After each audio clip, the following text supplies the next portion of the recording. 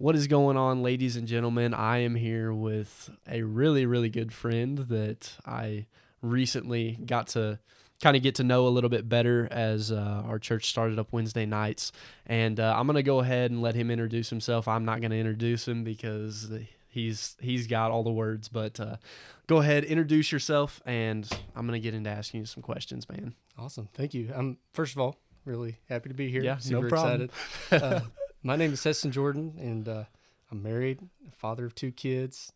I grew up in the church. My dad's actually the pastor of the church that my family attends. And so, Rock Springs Baptist Church.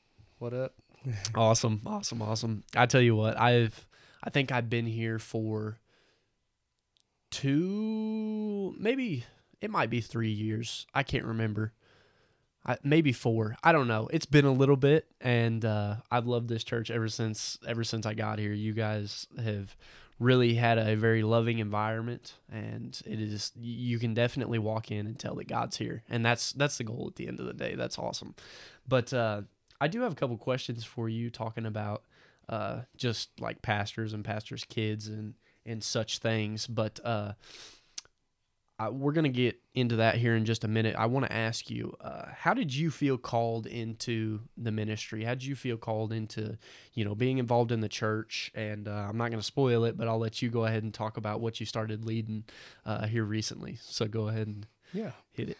So super exciting. I've recently got the opportunity to teach one of our, or I like to say facilitate one of our men's Wednesday night studies. And we've been in 2 Timothy, which is a great study by Joby Martin, which I hear we're going to get into. And so kind of how I got into that was just a series of fortunate events. Really? Where the Lord just kind of led me one step at a time, and through multiple steps of obedience finally led to where I am today. So super, super humbled, super excited about it. Men's ministry is one of those things that's really important to me. For many reasons, but mostly because it was something that I didn't necessarily always have in my life that I wish I would have, and so it's kind of spurred me on that way. Awesome. Now, you don't have to talk about it if you don't want to, but what events specifically were you thinking about a minute ago? Well, and it's funny, and I don't want to be super vague, but so many that I can't really say all of them, and it's just multiple times in my life recently. Situations with my wife, situations with other men who've stepped into my life, that the Lord's brought into my life, that have spoke words of encouragement, and through time and prayer and just little things. I kind of felt like Gideon at times, seeing whether the fleece was wet or dry. But it all just kind of, which anybody who's ever said yes to any sort of in obedience to the Lord understands what that release is like. You're like, okay, yeah, I get this, right? And so you step out on faith. And it's those opportunities, like that you take, and those steps that you take that lead you there. Awesome. Yeah, I just had a random thought. I've kind of asked people in the past about this, but through that, did you have any challenges? Oh yeah. Yeah. I mean, there's all kinds of challenges, I mean, I'm not the greatest out loud speaker. I'm not always the most bold. In fact, most people would consider me an introvert. So for me to facilitate a men's class, is kind of out of the ordinary for me, but I think it's just the calling that, it's been said, and I think it's great. He doesn't call the equipped, he equips the called. Yep. And, we've kind of wore that out, but I don't really think you can. It's so true. Yeah, it's so true. And, believe it or not, and I'm going to mention this to everybody on here, Heston was the one that kind of inspired this new season of God Equips the Called. As we were having that conversation where we got the chance to just talk and visit and get to know each other better down here on Wednesday, you had talked about kind of just, how you wanted to hear people's testimonies about just getting called into the ministry, how that felt, how that was. And believe it or not, you did inspire that. You inspired this season. So I appreciate the wise advice. Well, it's great. Yeah, I'm super excited about it. I'm glad it was able to be used. Awesome. So I'm going to jump into the pastor side of it now. You did mention, that you're the pastor's son, and what is it like to be a pastor's kid? There's an immense amount of pressure that nobody sees, and that's just kind of cutting to the quick of it. And part of being this pastor's kid is you have to uphold this and maybe, maybe it's a lie from the enemy, but I think sometimes you feel this pressure from members of the church too, because, the pastors looked to for wisdom and for discernment and to teach the word. Right. And so, that is assumed to just trickle down through the rest of the family. And most of the time it does. Mm-hmm. But, that creates a lot of pressure for the kids to not only know the truth, but also live it as well, even when maybe necessarily it's something that they're struggling with in their hearts. Because truth is, we're all human. Right. And we all sin. Mm-hmm. And we're all our own individual people. Nobody can control another person. Mm-hmm. Who can know the heart except for the Lord? Right. And so that's kind of the way that I saw it growing up. It was just a little bit of a pressure, which is kind of funny because I wasn't always a pastor's kid. Mm-hmm. I wasn't born into my dad being a pastor. Right. Yeah. Right. So it's kind of funny. I can't imagine somebody who's maybe grown up in that all the way. So I've got to see multiple parts of it. By the time I came around and really got up to where I can remember, my parents were born again believers. And then there shortly, my dad became a deacon at the church we were at. And then he got called into ministry later on.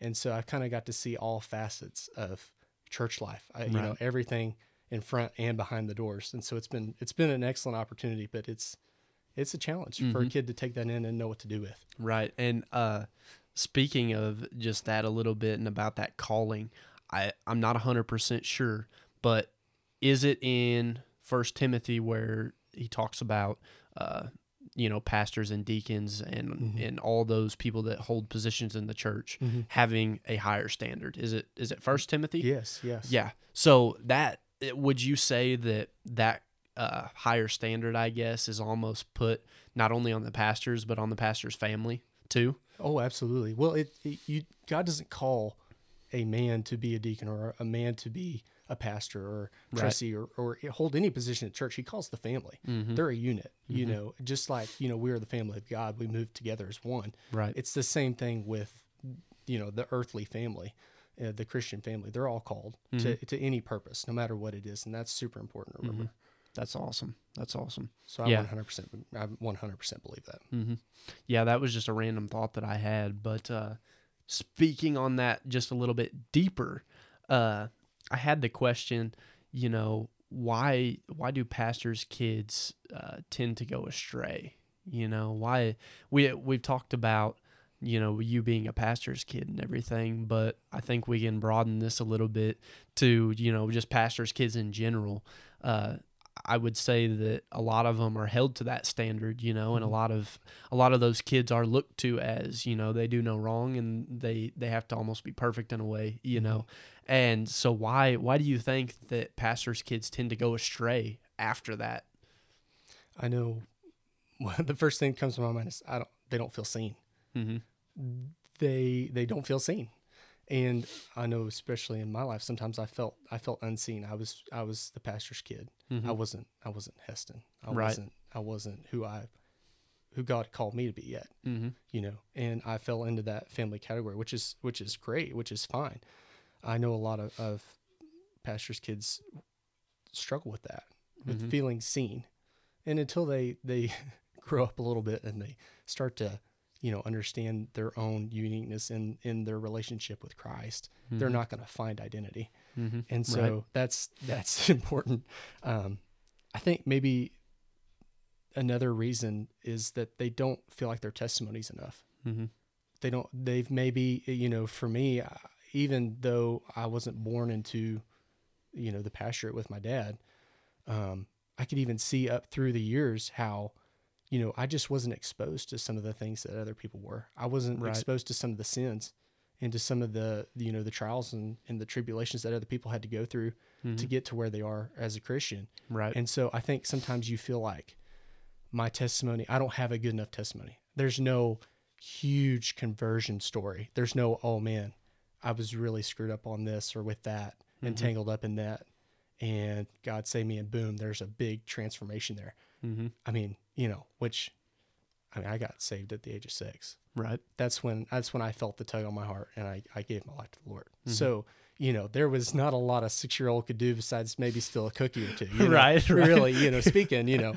and so that's another reason I think, and I think the devil just lies and makes them think think that they're missing out. Mm-hmm. And I think, too, a lot of people, not only pastors' kids, but I think a lot of people feel like their testimony has to be something super extravagant, and super amazing and some big transformation, like you said.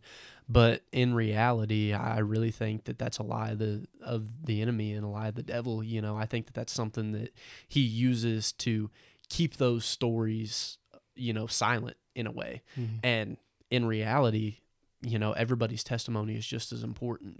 Somebody's testimony of being a murderer and then getting saved, whatever the case may be, and completely changing their life, versus somebody that grew up in church and maybe didn't go as far as, murdering somebody, but grew up in church and found Jesus and got saved. Like, that person's testimony is just as important. I mean, would you agree with that?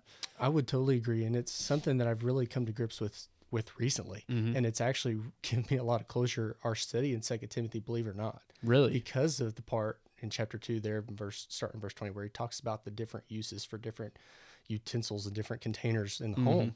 Mm-hmm. And it got me, basically the gist is just keep yourself pure, right, before the Lord. Make sure you don't have anything, you're between you and him. Mm-hmm. And that way you can be used for special purpose. And I think what people like me, who grew up in church, or were deacons' kids or pastors' kids or whatever, mm-hmm, Sunday school teachers' kids, is you were spared. You have a purpose. Right. God set you apart for something more. Mm-hmm. And not everybody can say that. Right. It makes me think back to what you were talking about in 1 Timothy, talking about the qualifications for, mm-hmm, some of these positions. And the kind of people that grow up in church and have these so-called, quote, sheltered childhoods, mm-hmm, I honestly and truly believe have been set apart for something that they might not have been able to be ready for. Right. They don't have all this baggage.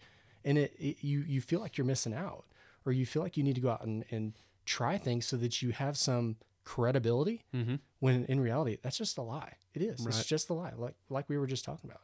And so understanding that, that you don't have to go out there and make a mess of your life to have this huge testimony, that you can understand that, hey, I have a special purpose for my life. Not that I'm better than anyone by any means. Right. That's right. not what I'm saying. What I'm saying is everybody's called for a purpose. Your, mm-hmm, purpose just may be different than somebody else's. Mm-hmm. Almost as if pastors' kids, or maybe not pastors' kids specifically, but just kids like that, like you said, that don't have all of that baggage, for instance, they're almost being equipped for something bigger in the future that they don't realize yet. Absolutely. I mean, that's kind of what I'm hearing. Yeah.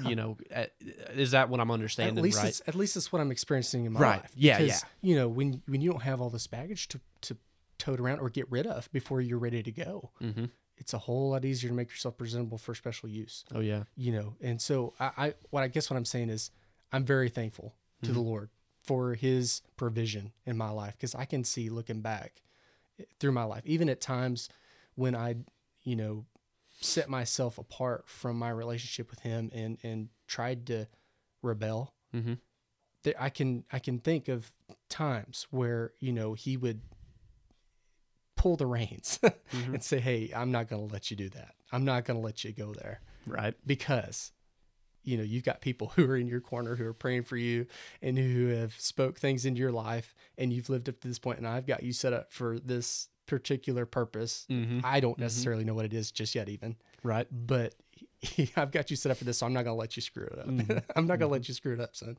Right. And so that's kind of that's just what I've seen in my life. And I can imagine other people who get upset with, not only themselves, but maybe the Lord, just kind, mm-hmm, of figuring out what is my purpose here? What, right, am I doing? I don't have that success story. Right. When in all reality, you're set up for success already. Mm-hmm. And I can openly say that I can catch myself in that position sometimes, of sitting there trying to figure out, why I'm here and what the purpose is. But gosh, sometimes you won't figure it out until you absolutely have to. God, even through the storms, sometimes you won't figure out why until after. And even after, sometimes you won't even figure out why. I mean, that's some of that stuff God just doesn't want you to know, because it's better off for you not to know in the end. So we may have already answered this question, but why do you feel like pastors' kids are viewed as, you know, perfect and unstained and just not flawed at all, you know? I love this question. I think I think it's because people think the pastor is a perfect parent. Dude, that's true. That's you know true. what I'm saying? Yeah. And I think my dad would be okay with that because he understands that he would hope people understand that he's human too. I know this for a fact. You know, the gospel saved him just like it does everybody else. Right. And so, you know, my parents aren't perfect. They'll be the first to admit that, but they'll know that they did their best in the stewardship of the Lord. And so I think that's one of the reasons. But I think the facts is they're just really high expectations, and not that they're unattainable expectations for the most part, but I think there's just a lot of focus and a lot of light that's shed on the family, right? The pastor's family, and so for them to, I think I just would hope that people would understand that they're human too, that the family's human too. Yep, I can definitely say that that's probably the best answer you could give. Honestly, like, I can say that in the past in my life, I have viewed pastors, not a pastor specifically, but pastors, as perfect people. I mean, you honestly, from a young Christian's perspective, not having a lot of this word in your heart and not being as mature of a Christian as most could be, you view, for instance, disciples as perfect. You view pastors as perfect, youth pastors, deacons, like all those people that hold those positions. I can say that I definitely viewed them as perfect at one time, you know, and like they did no wrong. But once you start reading and once you start realizing that, you know, these people are no different than me, you know, they have that higher standard, obviously, because they accepted that call of preaching or being a deacon or whatever the case may be. But they're not perfect. No. And that was probably the biggest awakening for me as a young Christian, was realizing that, like, the disciples even, and Abraham and Moses, you know, people that were used by God for huge things, they're not perfect, and they failed just like I do. And that was almost a very encouraging moment, number one, but just an awakening moment of realizing that, which is awesome. But we kind of talked about, you know, pastors' kids, and your life, and I want to finish it off with this before we hop in to our message that we're going to talk about today. And I think this is a great way to end it all. What is your testimony? How has all of this led up to, you know, you getting saved at the age of 6 and just that testimony?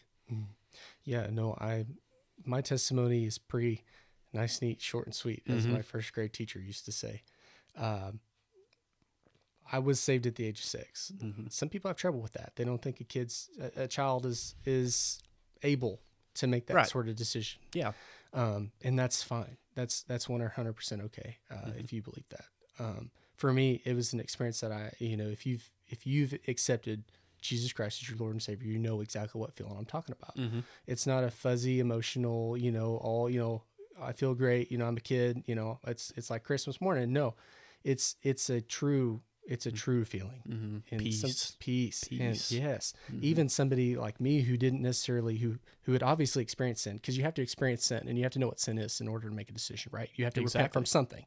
So while I wasn't perfect even at that age, I still knew enough to know that I needed a savior. Yeah. I needed rescue. I didn't want to spend an eternity separated from God. I wanted to live a life in relationship with him. And I knew that even at the simple age of 6. And maybe what led up to that was people who spoke into my parents' lives and ultimately led them to that decision. It's a generational thing. I know, in our study, it's talked about how God calls first names, not last names. Right. But there were many first names who were called into that relationship to get me to where I am today. And so that was kind of the prequel to that salvation experience. Fast forward through the years, Heston maybe he almost kind of forgets it, doesn't really forget it. He's always got this relationship. He's got good parents who are always reminding him about that relationship and what that meant. And where, where life goes, because things change. You grow, you mature. Exactly. But I never walked away from it, I guess I should say. Didn't really know where I was headed at the same time. And still went to church, still went to Sunday school, went to camps. But one particular summer, I went to camp. It was actually the Texas County Baptist Associational camp. I was 15, and I remember it was a really moving week for me. In many ways. I was kind of maturing mentally. Things were happening, things were churning in my heart and in my mind and in my body. And so I think it was finally the opportunity where the Lord said, hey, you're coming into this manhood. Right. This is where I'm taking you, not what's your next step. He knew I was asking the question, what's my next step? He said, this is your next step. And at the time, all I could say was I was being called to ministry. And I remember coming back and reporting that to the church, and everybody was super excited. Everybody immediately, oh my gosh, you're going to be just like your dad. You're going to start preaching. You're going to have to get a church, all this and that. And they're just like, super excited, which is exciting when somebody accepts this call to ministry, because it's super important. But I didn't quite, I have to admit, I didn't quite know what that meant. All I knew was, hey, I was being called to some sort of ministry. I didn't know if it was youth ministry. I didn't know if it was men's ministry, what it was. And I'm still, to be honest, figuring that out. Yeah, me too, man. Yeah. Me too. And so from there, I did grow up, and I did start to mature physically, a little bit mentally, but spiritually, I didn't quite catch it. I didn't have good habits. I wasn't reading constantly. I wasn't in the right company. I was getting ready to go to school, and I did go to college, and fortunately I met, my girlfriend, which is now my wife. But, through those years, I didn't have a lot of good structure. My life wasn't set up for success. Right. And I regret that. I did make mistakes. I'm human, just like everybody else is. And I know that there was trouble even in my home with my parents, and just rebellious spirit and things like that. And so, I have to be honest, my wife wouldn't let me leave here without saying, I rebelled pretty well, and it really hasn't been until the last couple of years that I really started to get serious about what it means in my life to be a Christian. What's my relationship with Christ look like? What is this whole Jesus thing? And, cause I've had it for years and almost got used to it, complacent. It was kind of funny. There's not a whole lot of, 20 through 26-year-olds that you can call complacent in their faith, because a lot of folks come to Christ at that time in their life, and it's fresh and it's new and they're on fire, and it's great. It was kind of funny. I resembled that of a really old, crippled, decrepit deacon in some backwoods church who just lost the fire. He just hadn't seen the light for so long, and I don't mean anything bad by that. I'm just saying I became complacent. Right. And so it wasn't through this awakening. And really what really helped was committing to coming to church. When you're going to school, you have chapel, you have different things, you have different churches you can go to. Yeah. And it's hard to get in a groove. Oh yeah. And so setting up a structure really helped me. Having my kids and looking at my baby girl, my daughter, and thinking about what her life's going to look like if I don't get this figured out. Right. And get on board. Cause when I figure out that I'm human and I'm going to break things, but I know the guy that can fix them, so really I have to rely 100% on him to make sure. And I still break things and he still fixes them. Fortunately, his grace is sufficient. But, through that, and then I also met guys. God has brought guys into this church that have come alongside me. It's hard, and not to backtrack, but as a pastor's kid, it's really hard, because what happens is, and I didn't really mention this, is it's hard to grow out of that. When you come in here as a kid, they see you as that snot-nosed, awkward kid. Right. And it's hard to make that transition from pastor's kid to man. And so finally come to the point where there were gentlemen who didn't necessarily know me at that age, which was really, really good for me. but who could come in and be like, okay, this is a fellow man, you know, and I love Jesus too. Right. What's it look like if we're friends? And we can talk and we can visit and we can talk about man stuff, you know? And so through Podcasts. and podcast, you know, it really just spurred me on. And it, you know, it's like, that's biblical or something, you know, spurring each other on. Exactly. And so, that's really what kind of got me to the opportunity where I am now. And then, you know, accepting that I was called into ministry. What does that look like? And how can I, what's funny is, yes, I am helping facilitate a Wednesday night class for the men, but my wife actually accepted the call to be a facilitator of her women's class first. Oh. And it was through her call that I started. She didn't tell me till later, but she said, hey, now that you've decided that the Lord's calling you to lead this class, I'm really excited. It makes me feel a lot better. I'm like, well, why? Yeah. And she's like, well, I felt like I was alone. I felt like I was doing it by myself. I felt like I was pushing ahead of you. And it made me think, wow, okay. Just another point to, wow, yeah, men really are the spiritual leaders of their home. Right. You're leading your family, whether you're leading them to God or away from God, you know, and so through that, I have been able to teach this class, and I'm excited to see where the Lord takes it from here. Awesome. I'm glad that you did. Honestly, like I appreciate. I all glory to God. Oh yeah. That's exactly, you know, that's just as much your ministry as this is, you know, mine in this podcast. And you know, I'm not trying to take anything away from your testimony and what you said, because that is awesome. But I'm struggling with the same exact thing. Like, and it's crazy that, you know, God's brought us together for a podcast just to talk about this stuff. But believe it or not, I literally messaged Roger today and asked, he's kind of, you know, the guy that I go to for questions and such, you know, he's kind of my counselor in a way. And, I messaged him today and I was like, hey, where in the Bible does it say, you know, this is what a relationship with God looks like? This is what it means to be sold out. Because I had those thoughts today. I was just like, man, what does it really mean to be sold out to God? Because I really don't feel like I am. You know, I feel like I'm between those two ladders and I got a foot on each one. You know, I'm not on one of them. Yeah. And I just asked him that, and he sent me a passage in the Bible. I can't remember what it was because I haven't read it yet.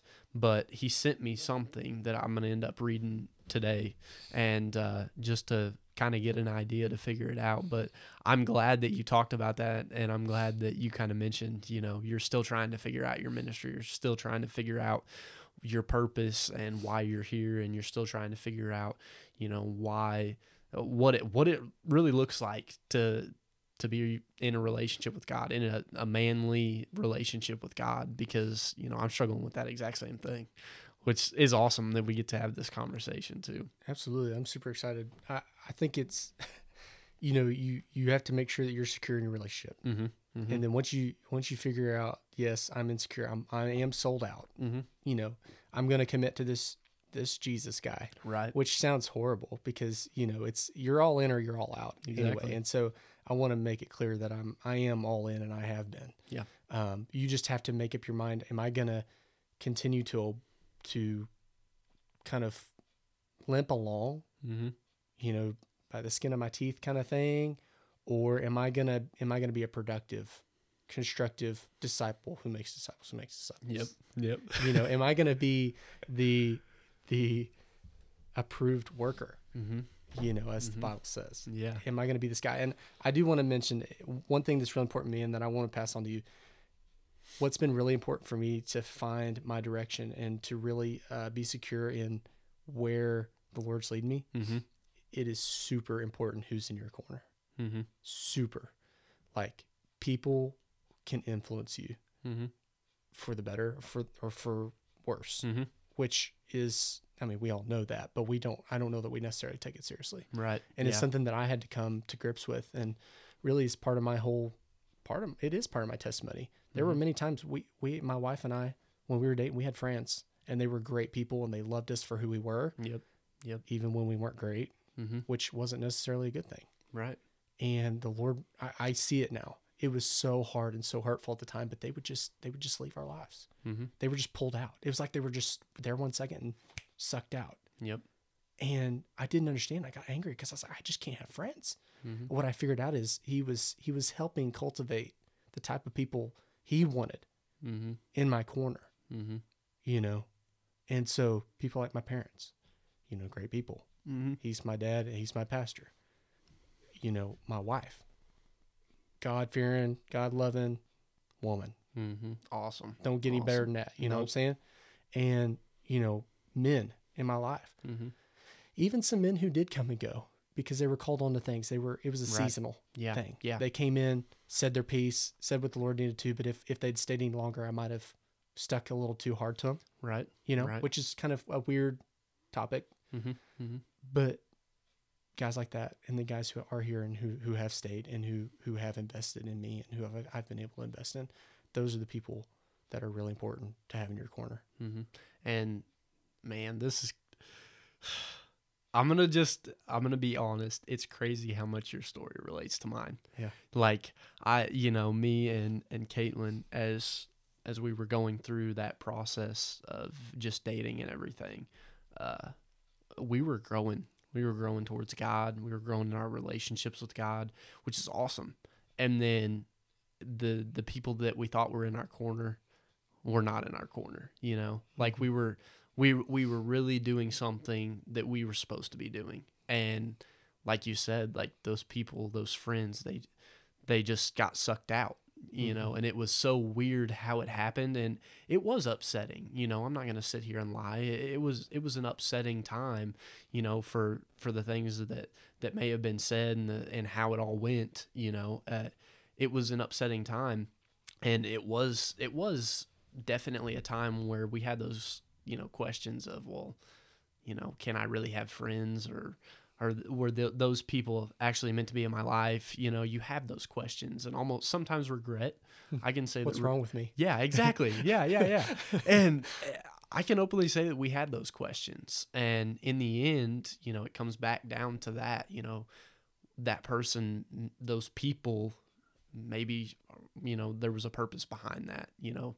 I always go back to that thing that is said across social media platforms about, you know, God heard things that you didn't hear. He heard all kinds of stories and stuff, and the way that, you know, people may have been talking specifically about you behind your back or whatever the case may be. You know, he heard that stuff that you didn't hear, and he's removing those people so that you don't get hurt. And maybe, you know, maybe you are going through a little bit of heartbreak because of those people that got removed, but he's saving you from a lot more heartbreak, like stuff that you don't know. Like I always go back to that because that's the encouragement, I guess, that I can find. And I don't know if that was kind of the same way that you guys experienced it or not, but it's crazy how personal this has got towards me, because I mean, it's so true. It really is. It's so true. And you look back on it now and you realize that it was for the better. And, you know, those people that he did remove were meant to be removed. And, you know, it's just true. I don't know how else to explain it except for it's so true. Yeah, it is. And I've seen it in my life. You're seeing it in yours. And I think other people have seen it as well. Maybe somebody's going through one of those frenemies stages, you know, and it's hard to understand. And I think one of the things that has helped me is understanding where my knowledge, where my wisdom comes from, where my help comes from. Yeah, and that's from the Lord. Yep. And so, you know, I don't know if you've ever done anything like this, but I went through a season, and I'm getting back into a season again where I pray specifically for myself for wisdom and discernment.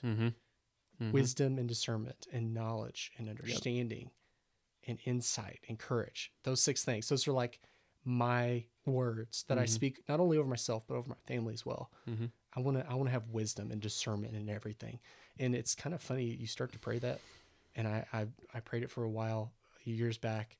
and I actually started to get some. And the world was a lot scarier place. There's something to be said for being naive, and it's not a good thing. We're not called to be naive. Right. Some things are left up to the Lord. You know, he'll give you a glimpse if you really ask for it. He'll give you a glimpse, and it'll scare the pants off you. Yeah, you know. yeah. But if you do that and you do it with a sincere heart and you are with good intention, you know, he'll give you wisdom and he'll give you discernment through situations and even sometimes a little hindsight. Yeah. Which it is 2020. Oh yeah. Oh yeah. I mean that's so true. I've had a season in my life where I just hammered Proverbs. Like, I mean, I hammered it. And you know, that's a book about wisdom, really. It's a book about fear of the Lord and wisdom. I mean, that's like the two biggest messages that I've got out of it. And I've read that book more times than I've probably read every other book. And those messages, I've definitely prayed those over myself, you know, asking for wisdom and asking for discernment, especially discernment, you know, in the times where you're looking towards the future of marriage, for instance. In my case, you know, you're asking for that discernment, and you're asking for, you know, is this person really the one that you've set out for me to end up marrying in the future, you know? And it's one of those things where it comes from God. You know, it's not going to come from anywhere else. You're not going to get it from your family. You're not going to get it from your friends. Like, I'm pretty sure in Proverbs it says wisdom comes from God. You have to ask for it. And I've definitely prayed for wisdom before. And yes, things get crazy. Things get crazy.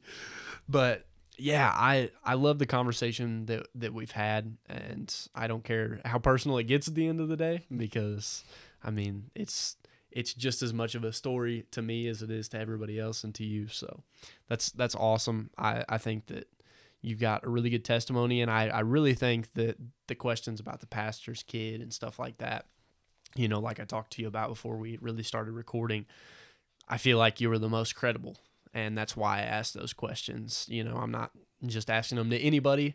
I'm asking them to the person that I felt could answer those questions, and the person that I felt was credible in the end for that. So, man, I don't know what else to do except for jump into this passage. Sounds good. So this was actually, I'm not going to take credit for it. It was definitely inspired by your dad. And he's good at that. Oh yeah, he's good about that. And he was already on the page too. That's the funny thing. Huh. We were sitting down. How much of a coincidence? Yeah, imagine that. Yeah, we were just sitting down there getting ready to start our lesson on Wednesday night, and I just provided the question to him. I was like, yeah, what do you want us to study? Or what, not what you want us to study, what would be something good to talk about? And he was already on the page, because obviously we're studying 2 Timothy. And he was like, yeah, talk about an approved worker. And I'm not going to spoil it, but such things. Yeah, so for sure. I've kind of thought about this a little bit as we're talking. And I feel like maybe we should read through the whole thing and then go back through and apply the verses to the questions. Okay. Does that sound fine? Go ahead. All right, awesome. So this, if anybody is listening and wants to read along, this is 2 Timothy chapter 2, verses 14 through 26, I believe. Yeah, and I put 15 on my paper, but you know, I'm not perfect, so. So I'm reading out of NLT. What are you reading out of? I've got CSB tonight. Okay. That's fine. Alrighty. So, starting in verse 14, it says, "Remind everyone of these things and command them in God's name to stop fighting over words. Such arguments are useless, and they can ruin those who hear them. Work hard so that God can approve you. Be a good worker, one who does not need to be ashamed and who correctly explains the word of truth. Avoid godless, foolish discussion that lead to more and more ungodliness. This kind of talk spreads like cancer. Homogeneous, and I don't even know how to say that, and philetus are examples of this. They have left the path of truth, preaching the lie that the resurrection of the dead has already occurred, and they have undermined the faith of some. But God's truth stands firm like a fountain of stone with this inscription: the Lord knows those who are his, and those who claim they belong to the Lord must turn away from all wickedness. In a wealthy home, some utensils are made of gold and made of silver, and some are made of wood and clay. The expensive utensils are used for special occasions, and the cheap ones for everyday use. Excuse me. If you keep yourself pure, you will be a utensil God can use for his purpose. Your life will be clean, and you will be ready for the Master to use you for every good work. Run from anything that stimulates youthful lust. Follow anything that makes you want to do right. Pursue faith and love and peace, and enjoy the companionship of those who call on the Lord with pure hearts. Again, I say, don't get involved in foolish, ignorant arguments that only start fights. The Lord's servants must not quarrel, but must be kind to everyone. They must be able to teach efficiently and be patient with difficult people. They should gently teach those who oppress the truth. Perhaps God will change those people's hearts, and they will believe the truth. Then they will come to their senses and escape from the devil's trap, for they have been held captive by him to do whatever he wants. Man, there's a lot of meat here. It is. It's a steak dinner, boys. Oh yeah, it is. Yeah, it's one of those things. I read it at home before we came here, and I obviously, I was in my quiet space and I was reading and I was listening to myself talk and everything, and all the questions that I got are good, but for the third time, because we listened to it on Wednesday nights, for the third time of me hearing this and reading it, there's so much more meat, and it's clear. It's more clear. Mm-hmm. It's not perfectly clear by any means, but it's more clear on what he's saying. So I think, first of all, let's start with some backstory. You care to maybe start with like the backstory of 2 Timothy and who's talking, why they're talking, such things, because we've talked about it on Wednesday nights, but I think it's important to know what this book's about and who is talking. That way, we can kind of dissect it a little better. Absolutely. So from what I understand, this is a letter from Paul to Timothy, his protege. Yep. More or less his taken adopted son. Yep. Timothy is at the church of Ephesus. He's already wrote Ephesus. Paul has instructing the church on kind of how to behave, how to operate. Yep. And now he's talking to their pastor. Timothy's been called and he's been ordained by Paul and the elders of the church to be the pastor of this church. They've commissioned him. Right. And so now this is Paul's, more or less love letter to his son, Timothy, to say, hey, this is just the last few minute things that I want to encourage you with before you take on this role. And I pass this torch, so to speak, to you as you go and you take on your pastorate, your ministry, your gospel ministry. This is what I'm handing you. And so some believe this is Paul's last letter before he's actually executed in Rome. And so that kind of, whether or not it's true, it kind of, with that in mind, the possibility of that gives it a lot more meaning. You're like, wow, these are potentially his last words to Timothy. Yeah, that's kind of what I was thinking whenever you were sitting there saying that. Like it provides so much meaning, so much purpose to this text. And I mean, imagine being in Timothy's shoes. Man, even if he knew like these are the last things that I heard, in a situation, putting it in a more present perspective, the last words that you may have heard from your dad or your mom or whoever before they passed away, like those words mean things. Those words have meaning. And there can be so much love behind it, depending on what they say, obviously, but there can be so much love behind this passage and so much just meat in general and so much meaning. And that's probably the best example that I can really think of and give. And I mean, that's good backstory too. That's exactly what I was kind of thinking. Obviously, different words, but I mean, you hit the nail on the head on that one. So I guess we can start diving into this, and I want to start with the title of this. And for the people that are looking at their Bibles, the title of it is An Approved Worker. And that's kind of the title of of just the encouragement for my questions. And I'm going to just start it off with the biggest question that I can ask, which is, what does it mean to be an approved worker for God's kingdom? You know, what is Paul saying here to Timothy about what it really means to be an approved worker? I love this question because I thought about it. Mm-hmm. I was privy to some of the content we might cover tonight, and so I was thinking it over, mulling it over, chewing on it, Right. ruminating. Uh-huh. And, some of the things that I gleaned from this, snippet of scripture was, things like purity, being the Lord's servant, all these things. And it wasn't until I really got to thinking and kind of got through this that I stopped and I was like, whoa, wait, back up. What does it mean to be an approved worker? Well, first of all, to be an approved worker, you got to be a believer. Exactly. That's where it starts. You have to be a believer. Mm-hmm. And I know that's super elementary, maybe not exactly what Paul's talking about. He knows Timothy's a believer. Right. He's his son. He's his brother in Christ. He's going to be the pastor of this church, which isn't always a given. Right. I get that. But we're pretty confident Timothy was a believer. Mm-hmm. And so that was kind of the realization I had as well. If you want to be an approved worker, first of all, you got to be a believer. And it made me think of this quote by John.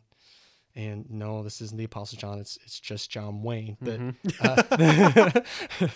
the quote goes something like this: "You have to be a man before you're a gentleman." Uh-huh. And some will know what that movie that quote's from. But he's talking about that. There's a step, there's a process there. If you're going to be an approved worker, you got to be a believer before you can be an approved worker. Right. Right. And the line in the movie says he misses on both counts. Mm-hmm. And there's a lot of people that miss on both counts. Mm-hmm. They make a lot of smoke, but they don't get anything done. Right. And it just comes, and I mean, that sounds, crazy and it's kind of laughable, but really it's sad because they don't have that relationship in the first place. They have no foundation. Mm-hmm. And so in order to be an approved worker, you've got to be a believer. Right. Yeah.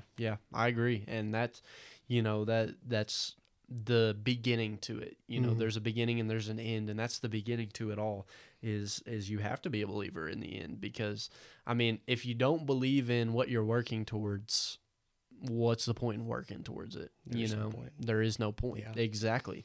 And that's kind of the point that I got from it. Like, you got to believe in it. You got to have faith in it. Mm-hmm. I wouldn't be using this podcast as a ministry field to speak to others about Jesus if I didn't believe in what I'm speaking about, because then my message would have no passion behind it, and there would be no compassion on the other end to the listeners, which I hope people have. I mean, that's obviously not up to me. That's up to how people end up taking it and how God works in their hearts. But you got to have a purpose for it. And if you don't have that purpose for it and that passion for it, I don't see a point in doing it at all. Me either. So, speaking of passions, which is kind of weird that I worked this in, but my next question is, how do our feelings, such as maybe being afraid or being ashamed, and I tried to find it in this passage where we just read about just kind of feelings and stuff, but how can those things cause a problem and play a part in, maybe not being an approved worker, or maybe help us a little bit in becoming an approved worker? Yeah, no, it's kind of funny. I tend to be a little straightforward sometimes, sometimes a little too straightforward, because that's how I am with myself. It's got to be super simple, stupid. Right. You know? And so that's just how I operate, and the Lord knows that. And so I have to be careful, because not everybody operates like that. And I have to be conscious, because that's what I'm called to be. I'm supposed to be gracious and conscious of other people and how they operate, so that way I can love on them the way that they need to be loved on. But when it comes to me and my relationship with the Lord, it's got to be simple, because he knows I'm stupid. And so when I read that question, I was like, how do your feelings, like being afraid or ashamed, affect being an approved worker? And all I could get was, you got to get over it. Like, it was that simple. You got to get over it. Right. Just the way I saw it. You get over it. That's so true, because I honestly, just in general, not just being an approved worker, but being a Christian in general. I've heard it so many times from my dad and my grandpa about, I've talked to them about different things, and just specifically my grandpa. I'll throw this story in there. I went through a season in my life where I just felt distant from God. Like, I was reading my word, I was on fire, and I was going out and I was telling people about Jesus, and using social media as a field to just talk to people, even if they didn't want to listen. It was something that I was doing. But then I got so distant. Like, I felt so distant. That word "felt" is what I want to hone in on. And I talked to my grandpa about it. And I just told him, I was like, I feel distant from God. I'm praying. I'm doing everything that I should. I don't know what to do. And I got so lost in the feeling of it. And my grandpa just told me, he's like, listen, he's like, you cannot base your relationship with God off of feelings. You can't do it. And I wish I would have thought about this with this question and looked it up, because he gave me a passage in the Bible that really spoke on it about, not relying on your feelings. But I mean, it's in there somewhere. I know it is, but we can't rely on our feelings throughout our relationship with God. We can't do it, because if we do, feelings change. Feelings, they change, and you can be feeling one way one moment, and like I said, I was on fire, and then the next moment you're lost. And feelings change, and what you have to rely on is the truth, and rely on the fact that although these things change, Jesus does not change. The word doesn't change. God doesn't change. And that was basically the moral of the story. That's what he told me. He's like, it was very simple. Like you said, can't rely on your feelings. Don't rely on them. You can't. And I know exactly what you're talking about. I think anybody who has a relationship with the Lord and has had one for any amount of time experiences this. I think what it turns out to be is the Lord strengthening you and strengthening your faith, because not that he steps away, but he lowers the decibel. You're sitting there screaming at him. Yeah. God, I love you. God, I trust you. I know you're going to save me. I know all this. I know all this truth. And really all he's saying is, hey, be still. Listen. Bask in my glory. Yeah. And, so when you because I know exactly what you're talking about. And I've had one of these within the last year. There's a song by Zach Williams, Heaven Help Me. Yep. Screamed that song. Screamed it alone. Because heaven help me. I'm struggling so hard with finding where I'm at. I'm struggling with, petty sin. Yep. Things like talking poorly to my family, getting mad at somebody going down the road, and things that everybody struggles with from day to day, but just the things that would just tear me down. And it's just like, I know you're there and I need help. Heaven help me. And it wasn't until I finally got to the moment he's like, hey, tell you what, just turn the music down a little bit. And just relax. I'm here. My grace is sufficient for you. And when I realized that, it's helped. I still have my moments, don't get me wrong, but it helped for the most part. And I think that's very hard to do. I really, it is extremely hard to do whenever you're in a situation like me, where you were on fire and you were doing all this stuff for God, and you were out and, you felt like you were running on a treadmill at 10 miles an hour. You were going fast, and you felt like you were doing all this stuff, which is all good. But in those moments where God just says, be still, and you can't hear it because you're going 1,000 miles an hour and he's just sitting there, He's waiting for you to calm down. Exactly. Yeah. And I think looking back on it, that's exactly what he was doing. He was waiting for me to just and relax for a minute, and we get going throughout our daily lives doing stuff, and we get going trying to do all this stuff for him. And sometimes we just need to rest. I mean, on the seventh day, God rested, and sometimes we just need to rest. Amen to that. But going into the song a little bit, I think mine was No Hopeless Soul. Mm-hmm. I can't remember the artist because I didn't really care that much. You know, Mhm. I was so focused on that title and what Mhm. that song was speaking about. You know, God's always there. There's no hopeless or helpless soul, hopeless soul. Yeah, hopeless. There's no hopeless soul out there. You know, God is always with you. He is always there. No matter how distant you feel, he is there. And that is what I grasped to in those moments. And I screamed that song. I was riding home, you know, in my truck, screaming it, windows down, blaring. I didn't care who heard, you know, and You were hoping somebody would hear. exactly. Yeah. Hoping that maybe somebody had an answer, maybe. Exactly. Yeah. But yeah, it's definitely a song that I cling to a lot. But yeah, but going back, I know we kind of got off topic, but you know, maybe somebody else is struggling with that. Maybe we just help somebody. You never know. That's what I hope. Yeah. But going back, you can't rely on your feelings. No. You really can't. They change. Above all, heart's deceitful. Yep. Among Yep. all things. Yep. And your feelings change, but God doesn't change. Ever. He doesn't. Never. Mm-mm. So speaking about feelings one more time, you know, how can one person move past those, do you think? What encouragement maybe do you have for somebody to just, I know it sounds hard to say, but ignore them, you know, almost ignore your feelings and lean in towards God Mm-hmm. and just breathe for a minute and Mhm. ignore that anxious feeling about what's going on, ignore that distant feeling and just dive into your word. And you know, that may be the answer. I don't know. Mhm. But what answer absolutely. do you have to, you know, how we move past those feelings? I think you definitely want to spend time in the Word. Mm-hmm. I've never regretted it, Nope. and I've never had an experience with it where I felt, well, that was a waste of time. Mm-hmm.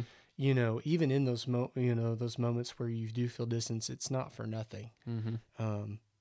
Anytime you can, read the Word and begin to learn it and retain it, it becomes a weapon to be used later against your fear and against your anxiety. Mm-hmm. And so don't discount that. I think Right. another thing that you have to be really careful of, and what's really been a conviction for me, is you have intakes and you have outtakes. Mm-hmm.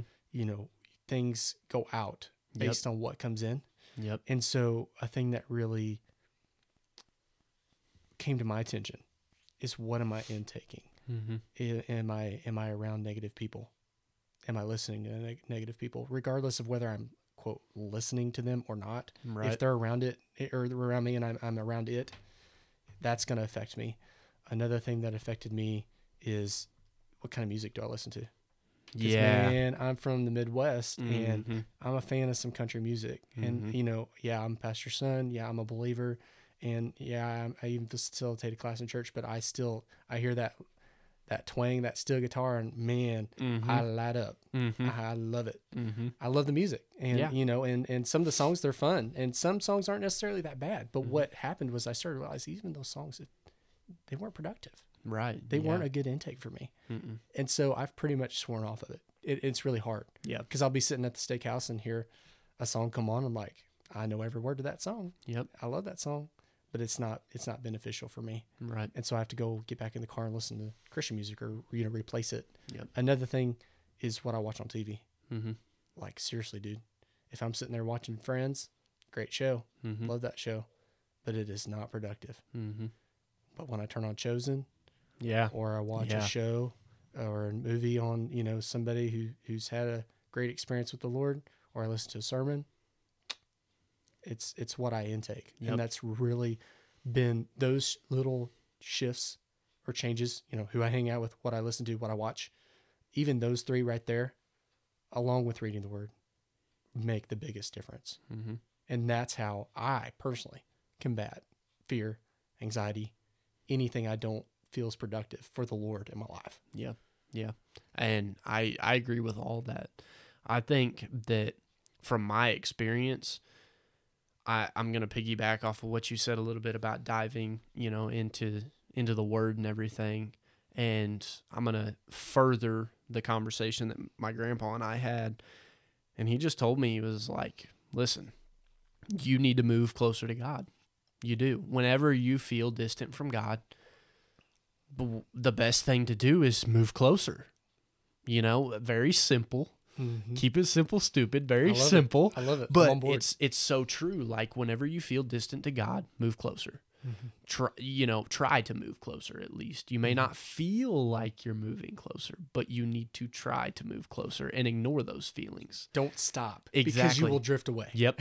Don't stop and wait. The be quiet thing is, I'm not saying stop. Mm-hmm. Mm-hmm. I'm just saying, make sure you're in tune with what he's saying as you're moving closer. Exactly. I think that's what we're saying. Yeah, because I can say that you get in that mindset where you're like, okay, be still. And you just quit everything. Mm-hmm. You quit reading. You quit praying, and you just sit there. And that's not the answer at all. No. You have to keep moving. I can't remember exactly where it's at, but it may be in Timothy again about talking about a ship, steered by the wind, going into, or I guess now we can talk about a boat and its rudder, steered by its rudder and what direction that's going. And, that water runs through that propeller and through that rudder, and you still have to point it in a direction. You still have, if you're not pointing it in a direction, if it's not turned on, you're not going to move anywhere. Mm-hmm. And you have to keep moving somewhere. Mm-hmm. And that was definitely something that my dad mentioned to me. He was like, whenever your boat's sitting still in the water, where are you going usually? Mm-hmm. Well, if you're in the river, you're going to go backwards. Mm-hmm. Like you said, you're going to drift apart. Mm-hmm. You're going to go backwards. But you have to keep moving upriver, whether that be you're going left and right and you're going in zigzags and you're not really getting upriver, getting anywhere. You still have to keep going. Mm-hmm. And that's kind of the advice that I had kind of got from my family. And we're getting right at an hour, so I'm gonna go ahead and pray us out of here and shut this down, and then we're gonna start a part 2. Sounds good. Thank you guys for listening to this part 1. If you enjoyed this conversation, tune back into part 2. So I'm gonna cut this off so that it's not 2 hours long of people listening to stuff, but I'm gonna go ahead and pray us out of here. I hope you guys have a good rest of your week, and just keep tuning into your relationships with God. I think that's something that we've really hit on. So, dear Heavenly Father, Lord, I just thank you for this day, God. I thank you for the opportunity that you've given Heston and I to come together and have these real world conversations, these very relatable conversations that people may be struggling with things right now, Lord. And I pray that you would just touch that person's heart, Lord, the one that may be struggling with any of these things, Lord. I just pray that you would help them and bless them. And maybe it's somebody close to us, I pray that you would just use us for their benefit in the end. Maybe they didn't know that we were struggling with this stuff, and maybe our stories and the things that we say can help them, Lord. So I just ask that you would just bless that person and watch over them and lead, guide, and direct them and keep them safe. And Lord, just be with the ones that are listening to this that may not have any struggles, that are just listening in and hearing your word, God. I pray that you would just bless them and watch over them and keep them safe, God. And I just thank you for all the many blessings that you give us each and every day. I pray that you would just watch over Heston and I as we're sitting here giving your word to the ones that need to hear it, God. And I just pray that you would forgive us where we fall short, because we do each and every day, and we probably will as soon as we leave here. And I just pray that you would forgive us, and I thank you for your grace and your kindness and your love for us, Lord. And I ask all this in Jesus' name. Amen.